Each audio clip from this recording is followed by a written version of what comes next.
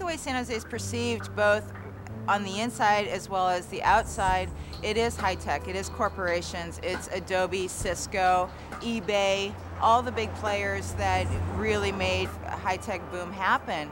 And when that crashed, I think there was sort of this deflation.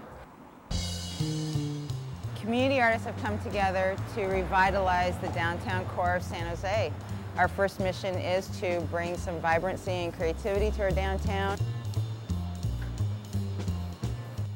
Phantom Galleries couldn't happen without the public agencies. The San Jose Redevelopment Agency is actually the one that initiated the call for proposals to do something with these spaces. Many of the Phantom artists are diverse both in experience, their backgrounds. They work in high-tech industries, they work in coffee shops, they are students, they're seasoned, they're novice. It's incredible, the diversity of it.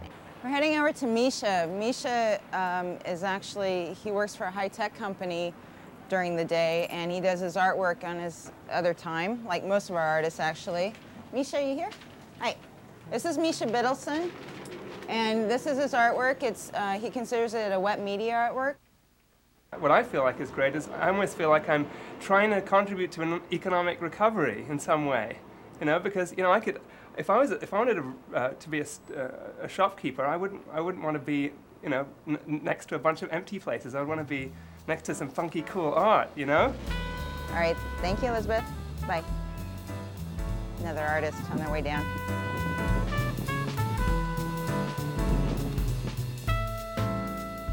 We feel strongly that art should dissolve into the daily life. That's what keeps things interesting and keeps you inspired.